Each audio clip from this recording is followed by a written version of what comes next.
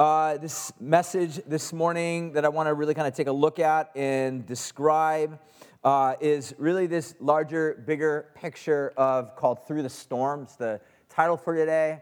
It's this ongoing drama or narrative of the Apostle Paul as Luke, who's the author of this book, is kind of taking us through this journey, showing us the life of this guy who went from being a major opponent, or I should say one who was against, antagonist towards the church, to being one of the greatest proponents for the church. He went around planting churches, doing the very work of God.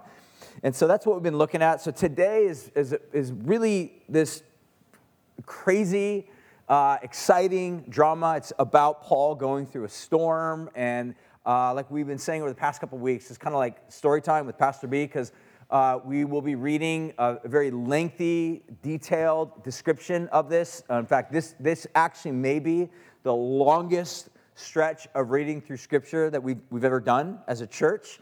In one consecutive time, because there's a lot of passages that we'll be covering. And again, like I've said to you before, if for you personally, that's a little bit of a stretch for you, mainly if you are someone that is more accustomed to just reading small passages of Scripture or hearing a pastor teach on like one or two words and then expounding upon it for the rest of the time, then buckle up. This might be a little bit of a different stretch for you. But my encouragement to you is to be open to that stretch, to be open to just listening to the story, the narrative, unfold. Be open to what God wants to speak to you through just simply the narrative. And then I will make some points as we go through, and I'll wrap it up with some kind of takeaways or thoughts about the overall storyline. So with that being said, I want to break it down. We'll look at basically three movements in the text. It breaks down really nice and easily. The first movement is we see this journey beginning, Acts 27, 1 through 12. And then the second movement, we'll take a look at the storm that Paul and his shipmates encounter. Third movement we'll see is the actual shipwreck. Yes, it involves a shipwreck. How awesome is that? Because ready for a journey. That's what today's about. So let me pray. We'll jump in and begin to read and let the story speak to us, and ask the Holy Spirit to, above and beyond all things, address our hearts with the variety of ways in which He wants to. So, God, we come to you this morning, and we just recognize our needs before you. You, God, describe yourself to us as a father. And God, for some of us that may be challenging because of false ideas that we've had about what fathers are or what should be. But God, you've chosen language like that nonetheless, and so we pray that you would help us to understand who you are in light of your goodness, that we would see you as a father that truly cares for us, stands with us, carries us through storms, trials, hardships. God, you do that because you love us. You do that because you've demonstrated your love to us in the most profound way through Jesus. So God, as we read your Scripture right now, we ask that you would give us ears to hear, eyes to be able to see and observe, and God, ultimately give us hearts that are desiring to obey, to be quick to want to say yes, Lord, to you. So we commit this time in your hands, and we pray these things in Jesus' name. Amen. All right, let's enter into the very first little movement we're entitling the journey. So verse 1, chapter 27, starts like this. You can follow along.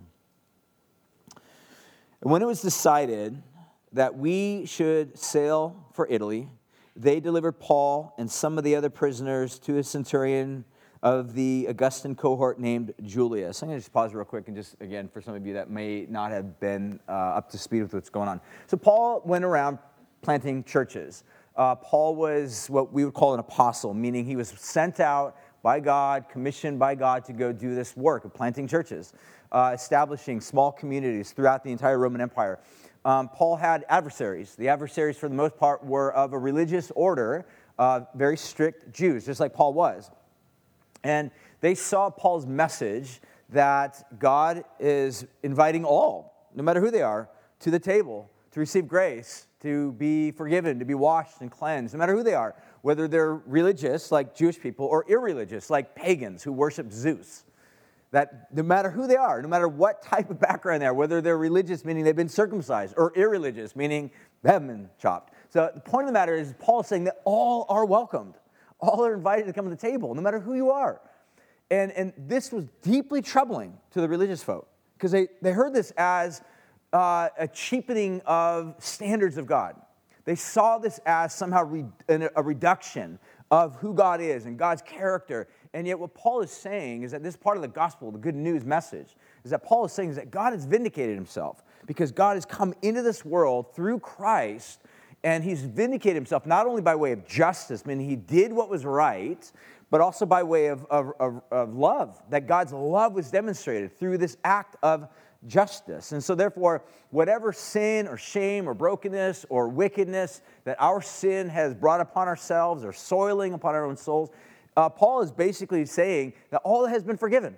God has now just invited you to come to the table, no matter who you are. Now, like I said, the adversaries of Paul wanted to put him in jail or kill him at worst, and this is where Paul was. Now he's in prison. He's in jail, waiting sentencing, and he's gone through a series of trials, meaning like actual trials where he's defending himself and what he's done, and there are those that want to put Paul to death, and he's dealt with some of the heads of states or dignitaries, the people that are in high, powerful, not only religious positions, but also state appointed or state positions, people that have high power.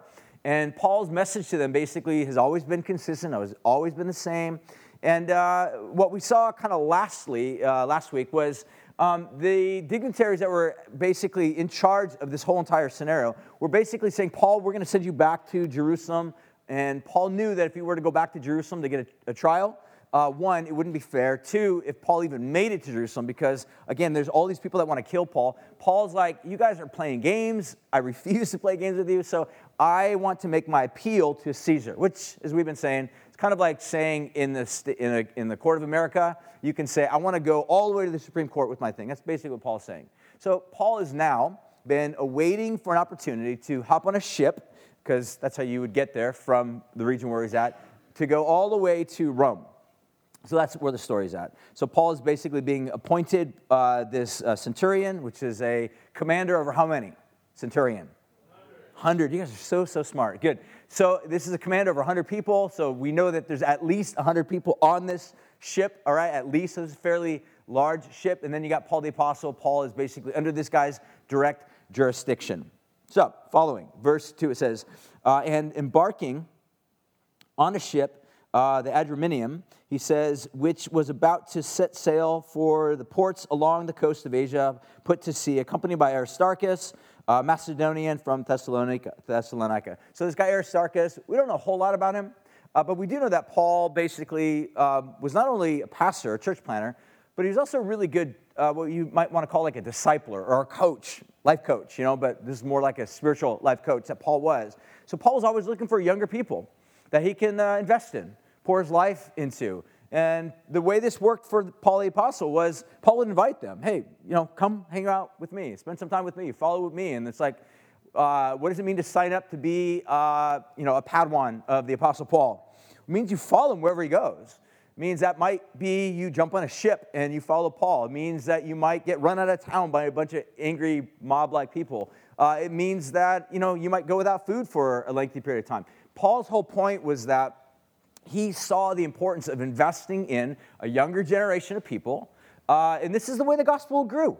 I mean, let's put it this way. You are here today as a Christian. If you are a Christian, if you're not a Christian, welcome, glad you're here. If you are a Christian, you're here because somebody invested in you. Someone took the time to share the gospel with you, or more importantly, maybe someone took the time to actually bring you into their life to show you the ropes, to open up Scripture to you, to help you walk through life's challenges and difficulties and unpack Scripture to you. So when you have tough times or when you're going through seasons of doubt or trial or questions, you have someone that you can talk to. They were there for you. The question that I think we always have to wrestle with is who are the people in your life right now that you are investing in? Who are the people right now in your life that you are investing in? So here's the thing, what happens oftentimes in modern day American Christianity. It looks more like a consumer game than it actually does scriptural New Testament working out of the gospel, meaning Christians have this tendency to just come to church, quote unquote, come to church on a Sunday, do a church thing, listen to a sermon for 45 minutes, an hour, or sing a few songs and then go home, but there's not a whole lot of investment in the lives of somebody else. And what I would suggest to you is, at worst, your Christianity is not complete. At best, it's not entering in the fullness of what God has. The life of a follower of Jesus, and again, there may be seasons in your life, so this is not like guilt time with Pastor B. This is just thinking time with Pastor B, all right? So it's I mean, of course, there's seasons. I mean, if you got like 3 kids and they're all under the age of like 1 and you're freaking out, there's no guilt. Like those are your disciples right there, okay? Those are your disciples. Right now, you may be changing their diapers, and there might not be a whole lot of training and teaching in Scripture right now going on, but your investment to them is changing diapers, making sure they got food. But the fact of the matter is most of us don't kind of fit that bill. Like we've got other things that are going on in our life, but we just not have taken that time to actually look for others that we can invest in. This is Paul the Apostle. He was always looking for people that he could invest in. This is who this guy Aristarchus was. Again, we don't know a whole lot about him. We just know that he was, a Padawan to Qui-Gon Paul. So as we go on in this story, who likes my Star Wars references? Yes, praise God. All right. A couple of you guys are like, you can't talk about Star Wars in church. Sacred. Goes on. Where was I? I have no idea where I'm at. Okay, verse 3. It says, the next day we put out to Sidon, and Julius treated Paul kindly and gave him leave to go up to his friends and to be cared for.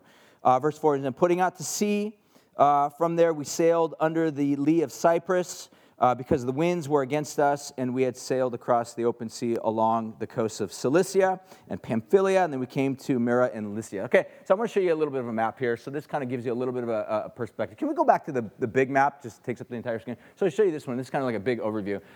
So just be a little bit familiar, so it helps you kind of follow along a little bit in the story. So Sidon is just above, obviously, the region of Caesarea or Jerusalem. So Paul was in the region of Caesarea in prison. We saw some photos of that last week. They jump on a ship, they move up to the region of Sidon, and then, fast forward to the next slide that has then you see this big red circle area. That's somewhere around the area where Paul would have been, and we are kind of following along this journey. So next slide, along in the way, verse 5 to 6, I'll just read from here so you can follow along. It says, and when we had sailed across the open sea along the coast of Cilicia and Pamphylia, we came to Myra and Lycia.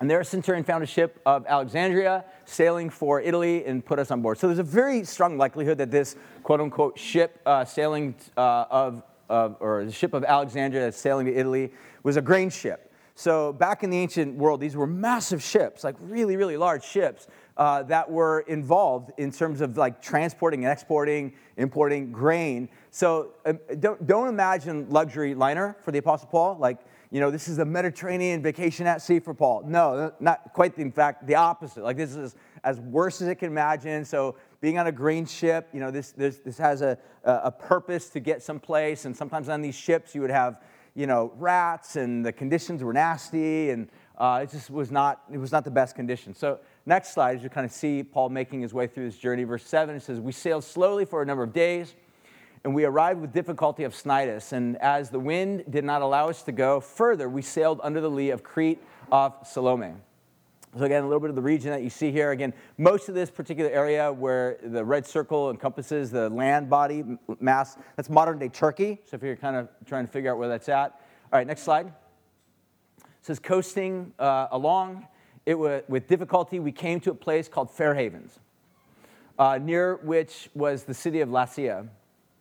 Since much time had passed and the voyage was now dangerous because even the fast was already over, Paul advised them. This probably would have been a Jewish religious holiday, and it's probably a reference to the time frame, probably mid-November, October, November-ish region of the year, which would have meant that this would have been like a month-long season that you would not necessarily want to be on the open seas. And then shortly after this, there actually were laws that were like, you cannot take a sea craft out in the open seas during that time of year because it's just too dangerous. So this is kind of within the window of time where it's like, at your own risk, enter these gnarly seas, right? So unfortunately, they took the risk, and it was not great. So Paul did not have an awesome trip. So in verse 9, it says, since much time had passed and the voyage was now dangerous, because even the fast was already over, Paul advised them, saying, sirs, I perceive that the voyage will be with injury and much loss, and not only the cargo of the ship, but also our lives. So Paul recognizes something obviously in his spirit that he just knows is not right. And I love this, and we'll actually come back to this in a moment later on towards the end. Paul actually has the ability to stand up. He speaks. Now remember we saw, like in verse 2, I think it was somewhere on there, that this guy who's the leader, the centurion, he actually tells Paul, like they pull into this particular seaport, and he's like, Paul, go hang out with your friends. Now remember, who is Paul and what is Paul right now? Like what is Paul in relation to Rome right now? He's a prisoner. Like how many prisoners do soldier, leaders that are over you be like, hey, why don't you go hang out with your buddies? Or how many leaders would you have where would allow someone like Paul to stand up and be like, sirs, I perceive this is not going to end well. Like Paul has a voice. And again, this plays a little bit into what we'll look at in just a moment, that there's some level of leadership that God has given Paul, and he takes advantage of these opportunities. He's not silent, he's not passive, he's not sitting in the background doing nothing. Paul is active even as a prisoner. Think about that. All right, next slide. As we move on, in verse 11, it says, but the centurion paid more attention to the pilot, which is the ship's captain, to the owner of the ship than to what Paul had said. And because the harbor was not suitable to spend the winter in, the majority decided to put out to sea from there, and on a chance that somehow they could reach Phoenix, a harbor of Crete, facing both southwest and northwest, and spend the winter there. So obviously in their mind, they're thinking where they're at right now, if they're going to end up spending the winter there, it's like, hey, it'd be better to just kind of go a little bit down the coast to where there's like more stuff. It'd be kind of like if somehow you dock your ship, I don't know, some region in Cambria or San Simeon. There's like nothing there, or you can go up a little further up the coast and go to San Francisco. And you're going to spend like 4 months there. Where do you want to go? San Simeon, where there's nothing. There's a bunch of big elephant seals. Or you can go a little bit further north and have San Francisco. You get everything, right? If you're a sailor, you're hungry, you get lots of food, you want, whatever it is, some crazy stuff, getting yourself in trouble in, you can go a little bit further. So you run the risk of like, it might be another day's journey, but it will be far better for us if we're going to be stuck here for the next 4 months. So this is exactly what's going on. Paul's like, but if you do that, you're going to put us into jeopardy.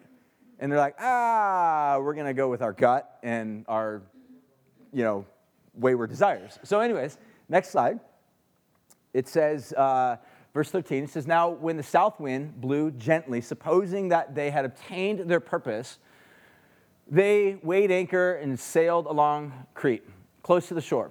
But soon a tempestuous wind called the northeaster struck down from the land, and when the ship was caught and could not face the wind, we gave way to it and were driven along, running under the lee of the small island called Cauda.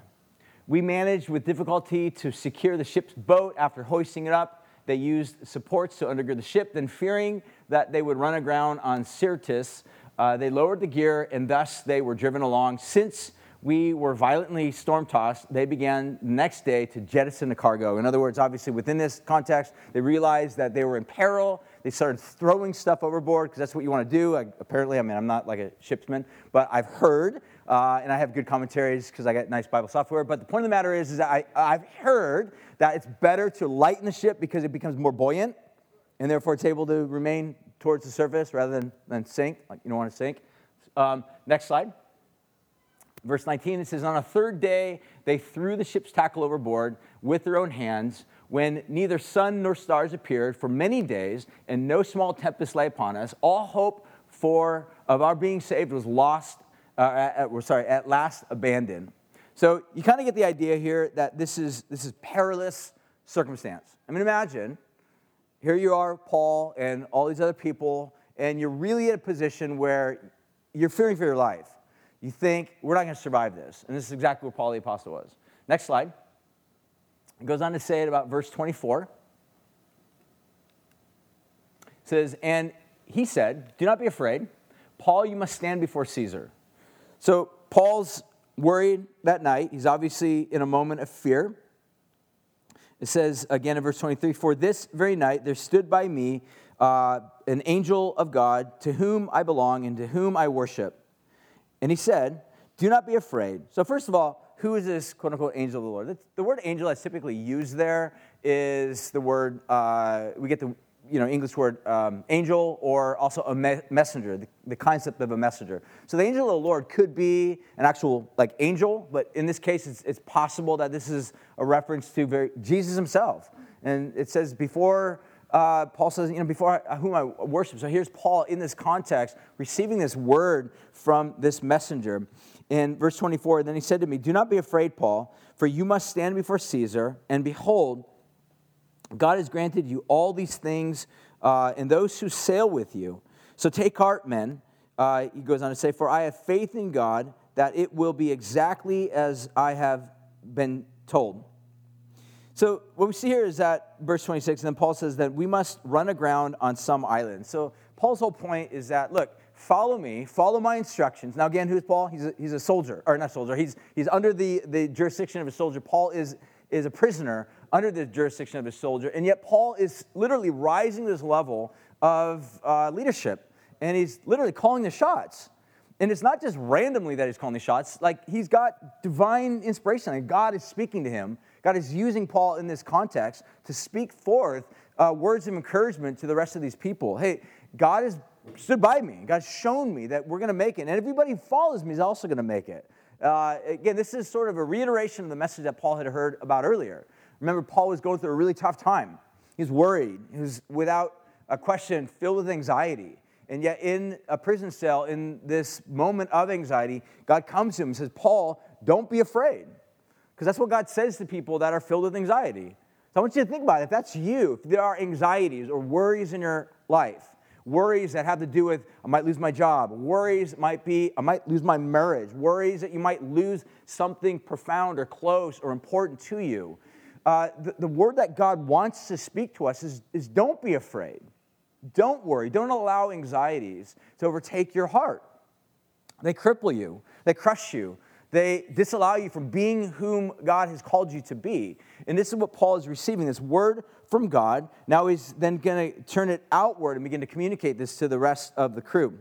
Verse 27, it says, "When the 14th night had come," it says, "as we were being driven across the Adriatic Sea, about midnight, the sailors suspected that they were nearing land." So imagine this, 14 nights, 2 weeks, not being able to see the stars, not being able to be aware of what's going on, not even being able to know how close you are to the land. So imagine that, 2 whole weeks of just being totally tossed by a storm in the middle of the sea, not even certain if you're going to make it. At that point, this is where Paul the Apostle is. It goes on to say in verse 20, "So they took soundings, and they found 20 fathoms. A little further, they took a sounding again, and they found 15 fathoms, and fearing that we might run against the rocks, they let down the 4 anchors from the stem, and they prayed for day to come." So imagine, here they are doing these soundings, and they're beginning to realize we're getting closer to shore, some sort of a reef. They're concerned, obviously, for their life, for their safety. And then they let down these anchors, and they're able to continue on. It's just kind of a waiting game right now. Verse 30 says, "And as the sailors were seeking to escape from the ship, they had lowered the ship's boat into the sea under the pretense of laying out anchors from the bow. And then Paul said to the centurion and his soldiers," so again, this is Paul speaking to his soldier who's in control or in charge of Paul. This is Paul. Again, it shows you the level of leadership to which Paul was ascending. Verse 31, "And Paul said to the centurion and the soldiers, 'Unless these men stay on the ship, you cannot be saved.'" It's not like salvation saving. This is like, you cannot be saved. You'll die, in other words. Like, you will hit the rocks. They will die. You will lose everything. And just you have to do what I'm telling you to do, is what Paul's basic words are. Verse 32, "Then the soldier cut away the ropes of the ship's boat and let it go." So what's happening here is they had, imagine like a dinghy, a little boat that kind of gets towed behind. The picture seems like in the middle of the night, handful of crewmen are like, "We're out of here. We're going to die. Let's jump ship. Let's steal the dinghy. Let's go." And somehow Paul, he's so alert. he's so aware of what's going on. Even though there's no light, right? They can't see anything. There's no moonlight to kind of light up everything. Paul's just aware of what's going on. And then Paul follows the chain of command. So Paul doesn't just like scold these soldiers. Paul actually goes to the main soldier in charge, and he's like, look, here's what's going on. These guys are trying to steal the dinghy. They're trying to escape. If they escape, not only will they die, but so will the rest of us die. Like this is really severe. So something needs to be done. This is where the main soldier steps in and basically gives his command and moves on. Verse 33, and says, as the day was about to dawn, Paul urged them all to take some food, saying, today is the 14th day, and that you have continued in suspense without food, having taken nothing. Therefore, I urge you to take some food. It will give you strength, for not a hair is to perish from your head, or of any of you. This is obviously hyperbole. It's a way of just simply saying, look, you're all going to survive because God's going to protect you. Eat food. You're going to need energy for this journey from this broken down ship that's going to probably hit the rocks to shore, but we're all going to survive. The benefit of all of this is God's going to protect us. Then it goes on to say in verse 34, I love this. It says, therefore I urge you to take some food, and it will give you strength, and not one hair of your head will be harmed. Verse 33 says, and when we had said these things, he took bread, and giving thanks to God, in the presence of all, he broke it and he gave it to them to eat. So again, this kind of brings you back to Jesus breaking bread, giving it to the disciples, and then giving it to them to eat. And so here we got Paul the Apostle, literally like, in some ways, like emulating Jesus.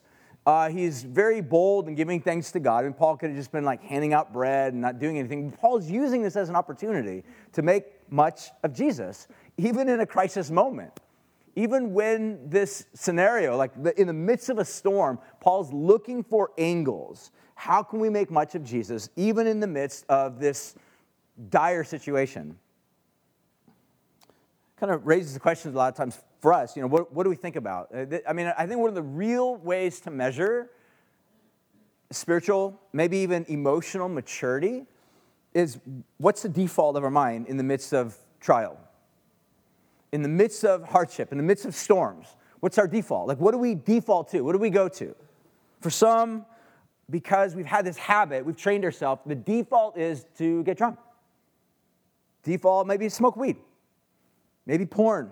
We have these habits. We do these things. We have these roads that we go down. The moment life gets challenging and there's difficult things that we find ourselves facing, we run into these certain default modes. What are those default modes for you? It's different for every one of us. Every one of us has our own little path. And for some of you, it's not a path, it's a super highway. Because it's so well trodden. It's the default mode. Every time life's hard for you, you go right to that path. I mean, maybe at one time in your life, it was a dirt road covered by weeds. But you've been down that path so many times. It's well paved. It has neon signs on the side. It's like you've invested a lifetime into creating a road that you go to when life's hard. For Paul, it was Jesus. His go-to was Christ. When life's tough, when it stinks, when it's hard, when I'm not even concerned about my life, I'm concerned about the lives of other people, when I'm aware of the fact that I may not make it another day, I'm going to run to Christ because Christ is my life. So the thing that oftentimes I would even go a step further, say the thing that you default to, it's possible to say that is your life. That's your life. That's the thing that gives you life. That's the thing that gives you some semblance of hope or order. And again, the semblance of hope and order may just be temporary. But at some point, it will expire. For Paul, it was like, Christ is my hope. Paul is running to Jesus, and he's looking for opportunities, even in the midst of great hardship, to make much of Christ. Goes on to verse 36. We're almost done here. You guys are doing good? You guys all right? Doing good? Staying awake? Story time with Pastor B is good, yeah? All right, let's keep going. Verse 36 says, then they all were encouraged and ate food themselves, and we were about 276 persons on the ship. This is a large group of people. When they'd eaten enough, they lightened the ship, throwing out the wheat into the sea. Now we finish with the very last little movement of the text, and I'll wrap it up with some key things to think about. Verse 39 says, "And when it was day, they did not recognize the land, but they noticed a bay with a beach, and on which they planned, if possible, to run the ship ashore. So they cast out the anchors, and they let them in the sea, at the same time loosening the ropes that tied the rudders. Then hoisting the foresail to the wind, they made for the beach. But striking a reef, they ran the vessel aground, and the bow struck and remained immovable, and the stem was being beaten up by the surf. And the soldiers' plan was to kill the prisoners, lest any of them should swim away and escape." So I got to pause real quick and make a quick statement on this. So here's what's going on. So if your job as a soldier was to protect prisoners, to say transport them, which is exactly what's happening. These prisoners, a handful of them obviously, are being transported from this region of Caesarea all the way to Rome. Some of them are like Paul, they're political prisoners. Some of them might be like really, really notorious, well-known prisoners. But the point is, your job was to make sure that they get to their final destination so that justice will be done. And if for some reason they escape or something else happens to them, they die or whatever, their fate seals your fate. So if they escape, then it's your head for their head, basic idea. So in their mind, they're thinking it would be best to kill these guys so that they don't escape. And then we'll take a head count. Like, hey, we had 50 soldiers. All 50 were murdered by our own hand. And so therefore, don't we get an award, right? That mentality. Whereas they come back and like, we had 50 soldiers, but 48 are here, are counted for. 2 are gone. We have no idea what happened. They escaped. And they would lose their life possibly. And so the big idea was, let's just kill all the prisoners, and that way we can basically secure our future and make sure that we got a job.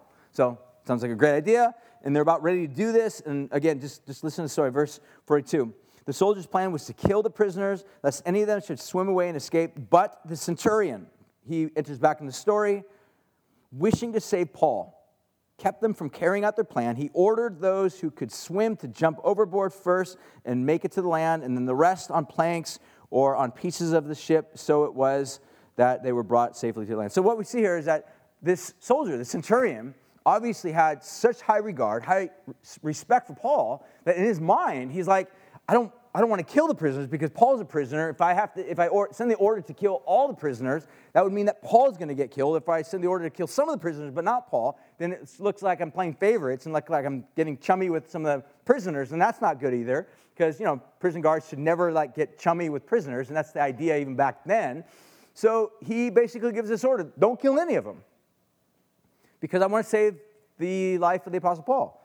So the story ends in that little section there. It says that Paul, along with the others, the ship literally breaks apart into just nothing but planks and boards, and it says they swam the shore. So check this out. I discovered, there's some ancient cave drawings that they discovered, images of what happened when this shipwreck took place on this particular beach. It's crazy. Check this out.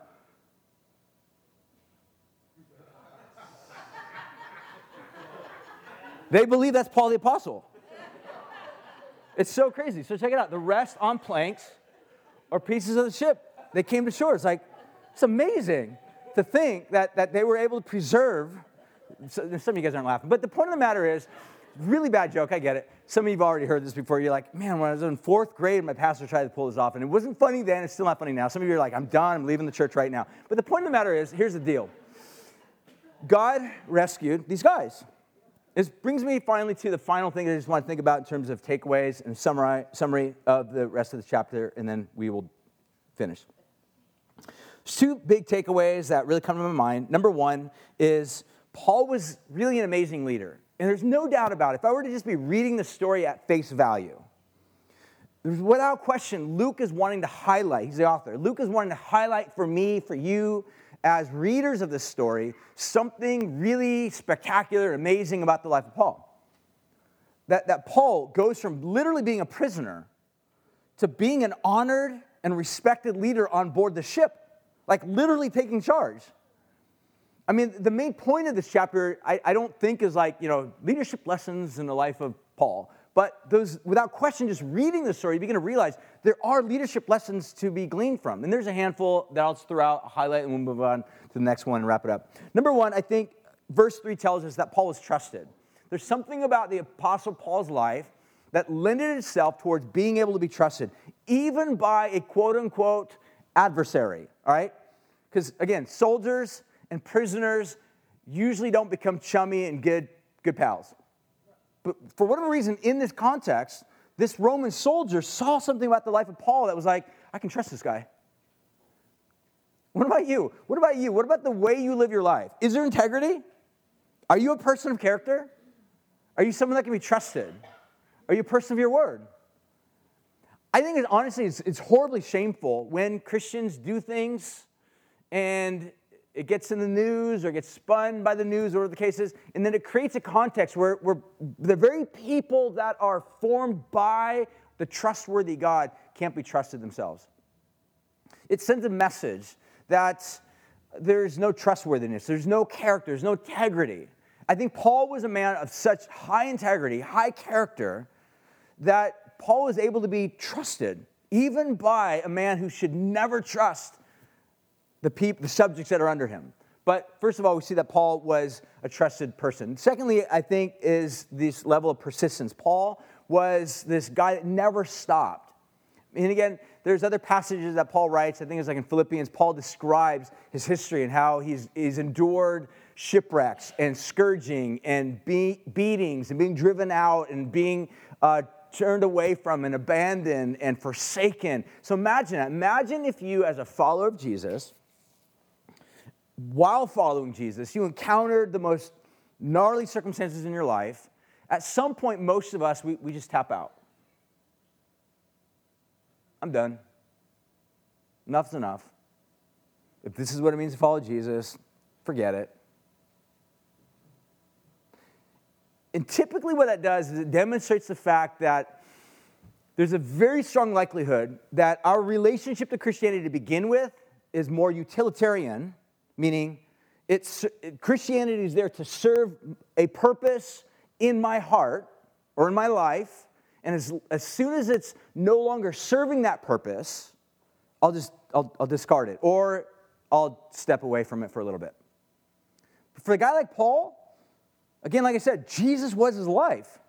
And because Jesus was his life, it meant that he had this unique relationship to resurrection, which meant that he had this unique relationship to hope, which meant that no matter what types of circumstances Paul went through, he would later say that we have this momentary suffering that we go through is not worthy to be compared to the glory that will one day be revealed.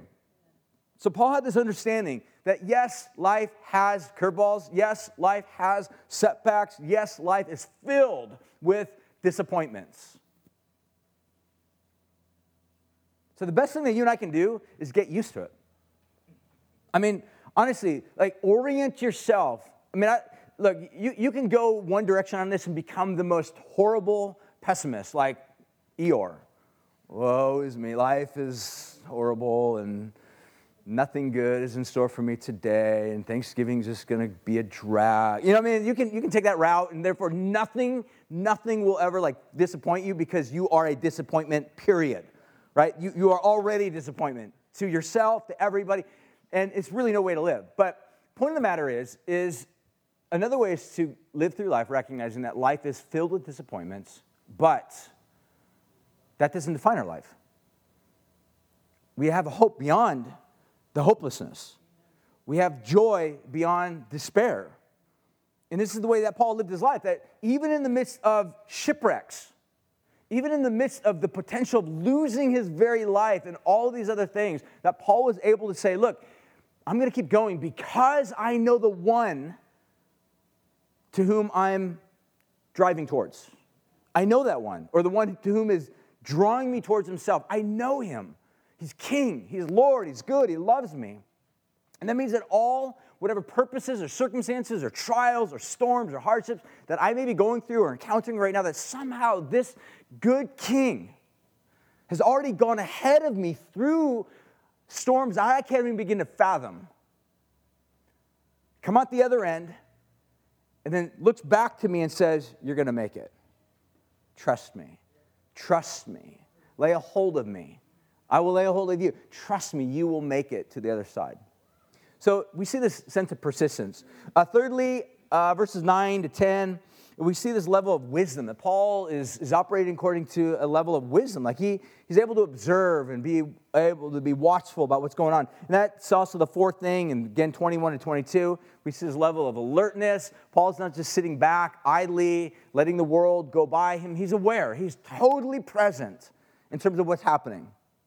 And I say this all the time, but the fact of the matter is, I think part of the problems of being present in our current cultural world is we have these. And if I can even put it this way, we don't just have these, they have us. We're addicted to these things. We don't know how to put them down. So you can be in a context of conversing with people, you don't know how to put this thing down. We're stuck. Another word to describe it is we are slaves to these things. So it actually robs us. It keeps us from actually being able to be present with the people that are directly in front of us, that may be suffering or going through hardships or in the midst of crisis or there's trouble or difficulty or other types of trauma that may be going on in their lives. It keeps us from actually being present. Paul the Apostle, again, he obviously didn't have smart devices, but the point of the matter is Paul was nonetheless very present, very alert, very aware. I would imagine probably even asking questions. God, how do you want to use me in the midst of this situation? It's connected to the Lord. Fifthly, I see that Paul has this level of boldness. And then he speaks. He communicates. I mean, he could have received these things and then just remained silent. I like to think of it this way, that Paul had something to say, and he wasn't operating on this realm of just having to say something. Some of us operate in this realm of, I got to say something, which means you are always talking, and there's nothing of value coming out of your mouth. Now, I have to admit, I have that problem. I totally have that problem. Like, this is like confessions of a pastor, especially living at home. Ask my wife, my kids, and oftentimes I'm just spewing out worthless nothingness and just yeah, it's crazy. So I'll stop right there. But the point of the matter is that many of us, we just feel like we have to say something. So we're filling in the blanks with just nonsense or just trivial concepts and ideas. And that's vastly different than having something to say. You understand the difference? Having something to say is like, I got a sniper's bullet, and I'm a skilled marksman, and I hit my target. Versus just shotgun, scattered approach, trying to just talk all the time, nonstop, with nothing to say, but because you're driven by this, I got to say something. No, you don't have to say something. Wait on God. Ask God, God, is there something you have for me to say? This is what Paul receives this word from God. God comes to him and says, Paul, your life, as well as the lives of others, are going to be spared. Trust me, follow me. Paul, out of boldness, now has something actually to say. And it's spot on, and it's hope-giving. Finally, I think of Paul in this context of, I'm going to use this word that might be difficult for some of you to even know, but I'll explain it. Paul is contemplative. And what I mean by that is Paul listens to God. That's all I mean by that. The word contemplative. It means sitting, resting, listening, being aware of the heartbeat of God, asking God, God, what do you have to speak to me? That's all that means. It just means to listen to what the Holy Spirit has to say. And a lot of us, again, I think the tendency, our default mode is to listen to other things. I know for me, my tendency is to just be walking around listening to podcasts. I love podcasts. I'm a podcast junkie. I admit I am addicted to listening to stuff. And there are times where I feel the Holy Spirit just saying, turn it off, take your earbuds out, be present with people, be present with me, and listen to my voice. And it takes a heart that is able to be cultivated to say, God, I want to hear you. To be still before God. To say, God, speak, because I truly want to listen. I think Paul was one of these guys that was able to, even in the midst of a trial, I mean, like, look, where was Paul's quiet space on board this grain ship? Where is his, like, nice, quiet little closet? Because some of us are like, I don't have any quiet space to go. My house is filled with screaming kids or screaming spouse, and life is filled with chaos. Where can I go to hear the voice of God? Again, where did Paul go? Like, I don't think there was like any like prayer chapel somewhere like tucked in the underbelly of this like ship. Paul's somehow having to figure out how to cultivate hearing God's voice even in the midst of just chaos. But he did it. He figured it out. And God spoke to him. So we see those are some of the takeaways that I see, first of all, with regard to Paul as being this amazing leader. Secondly is I see that Jesus is with us in the storms. And I think this is what I want to finish with, is this notion, this idea, that Jesus is actually with us in the storm. And this is not just simply an idea or concept that's emphasized here. We see this even with Jesus, with his disciples, and they're going across the lake, and the storm arises, and they're freaking out, thinking, we're going to die. Jesus, do something, and Jesus stands up and he calms the storm. And it's in some ways a reminder of the Old Testament story of Jonah. And you're familiar with the story of Jonah, where he's this guy that's a rogue prophet. He's run away from God. God tells him to go do something. Jonah's like, nope. And Jonah goes the exact opposite direction. You know the story. He hops in a boat. The boat gets tossed into a storm. It's a tempest. It's crazy. It looks like everyone's going to die. So there's this moment in the story of Jonah where it looks like everyone is just going to be a victim of the storm. They will all die. And they're asking these questions. Who in the world is running in disobedience to God? So these guys are all spiritual. They believe in some sort of deity or entity or God or gods or whatever it is. And they're asking their gods, like, somebody's running away from God. Like, who is this? And somehow, have no idea how. It all points to Paul, whatever his name is, Jonah. They go to Jonah and they're like, Jonah, what's going on? It seems like these things are like pointing back to you. And Jonah's like, oh, that's right. God told me to go do something. I said no to him. And this storm, yes, by default, is a result of my disobedience to God. And then Jonah later says, look, if you throw me overboard, if you cast me overboard, this storm will stop. So guess what they do? Exactly. And guess what happens? The storm stops. Literally, these people on board are saved because Jonah is cast overboard. That's when the big fish swallows him, so on and so forth. But the point is that similar language is picked up in the life of Jesus. And to the degree, here's where I would finish, that you see God's presence is with us, even in the midst of storms. And the question that you might be wrestling with is, how do I know that? Because on the cross, here's Jesus. He's literally in the midst of the most profound storm / tempest of all ages, circling around him. We're actually told at noon, the sky goes black as this craziness, this tempest begins to arise. And this is not Jesus being cast into the storm by a bunch of people. Now remember, Jesus himself says, no one takes my life, I give it. So to the degree that you see that there's a storm that is the direct consequence of our offense, our rebellion, our turning away from God, to the degree that you see that storm will threaten to destroy all humanity, and that Jesus himself doesn't just get tossed into it, he actually willfully walks into the eye of the storm and takes upon himself the consequences of that storm, which is death. So that you and I, who are in the midst of these tempests and hardships and trials and difficulties, that we can actually find a level of freedom. To the degree that you see that Christ actually took the ultimate storm for you, what that does is it reorients you to the current, temporary, non-lethal storms that you are in right now. So let me put it this way. If you are a follower of Jesus, what might feel like to you the worst storm, worst trial, worst challenge in your life ever, if you're a follower of Jesus, that storm can never utterly, ultimately destroy you. It may feel like it can, but it can't. And how do we know that? Because the most ultimate storm that can crush and destroy us, in other words, the way Jesus put it, send your soul to eternal destruction, was actually tackled by himself for you. So that raises the question then, what are the storms that you're going through right now? And as challenging, as difficult, as hard as they are, they're actually God's means somehow by which God does use those things to refine and transform. How do we know this? Because we can trust him. How do we know we can trust him? Because he's demonstrated his love to us in that while we were yet sinners and rebels and turned against God, Christ himself casts himself into the storm of destruction, total despair, so that we can be given life. So that we can have this confidence that in the midst of our storms, our trials, our tribulations, our hardships, that Christ is there. So receive that.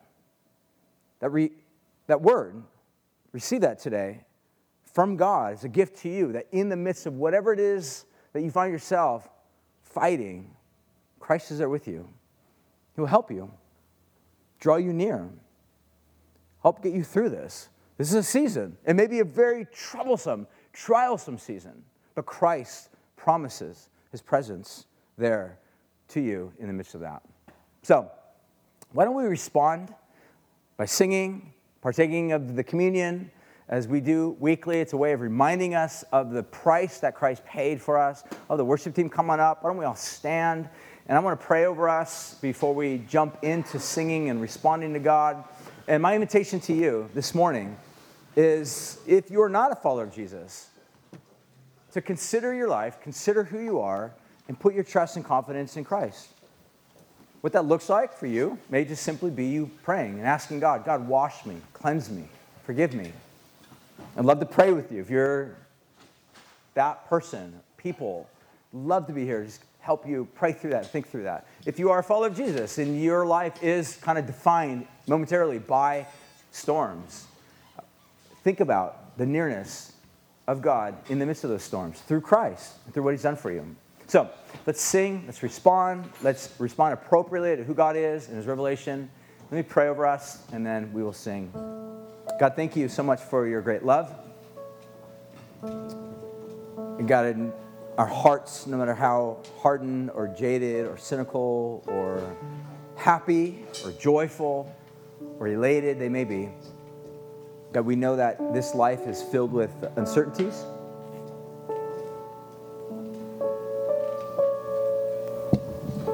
And yet, God, we thank you that in you we have a level of certainty, a level of hope. So, Jesus, right now we pray that you would just turn our eyes to you, to consider you. God, help our hearts to open up, to have a level of just opening to you. Saying, God, we want to know, we want to trust you. So, we commit this time in your hands and help us to respond appropriately to who you are.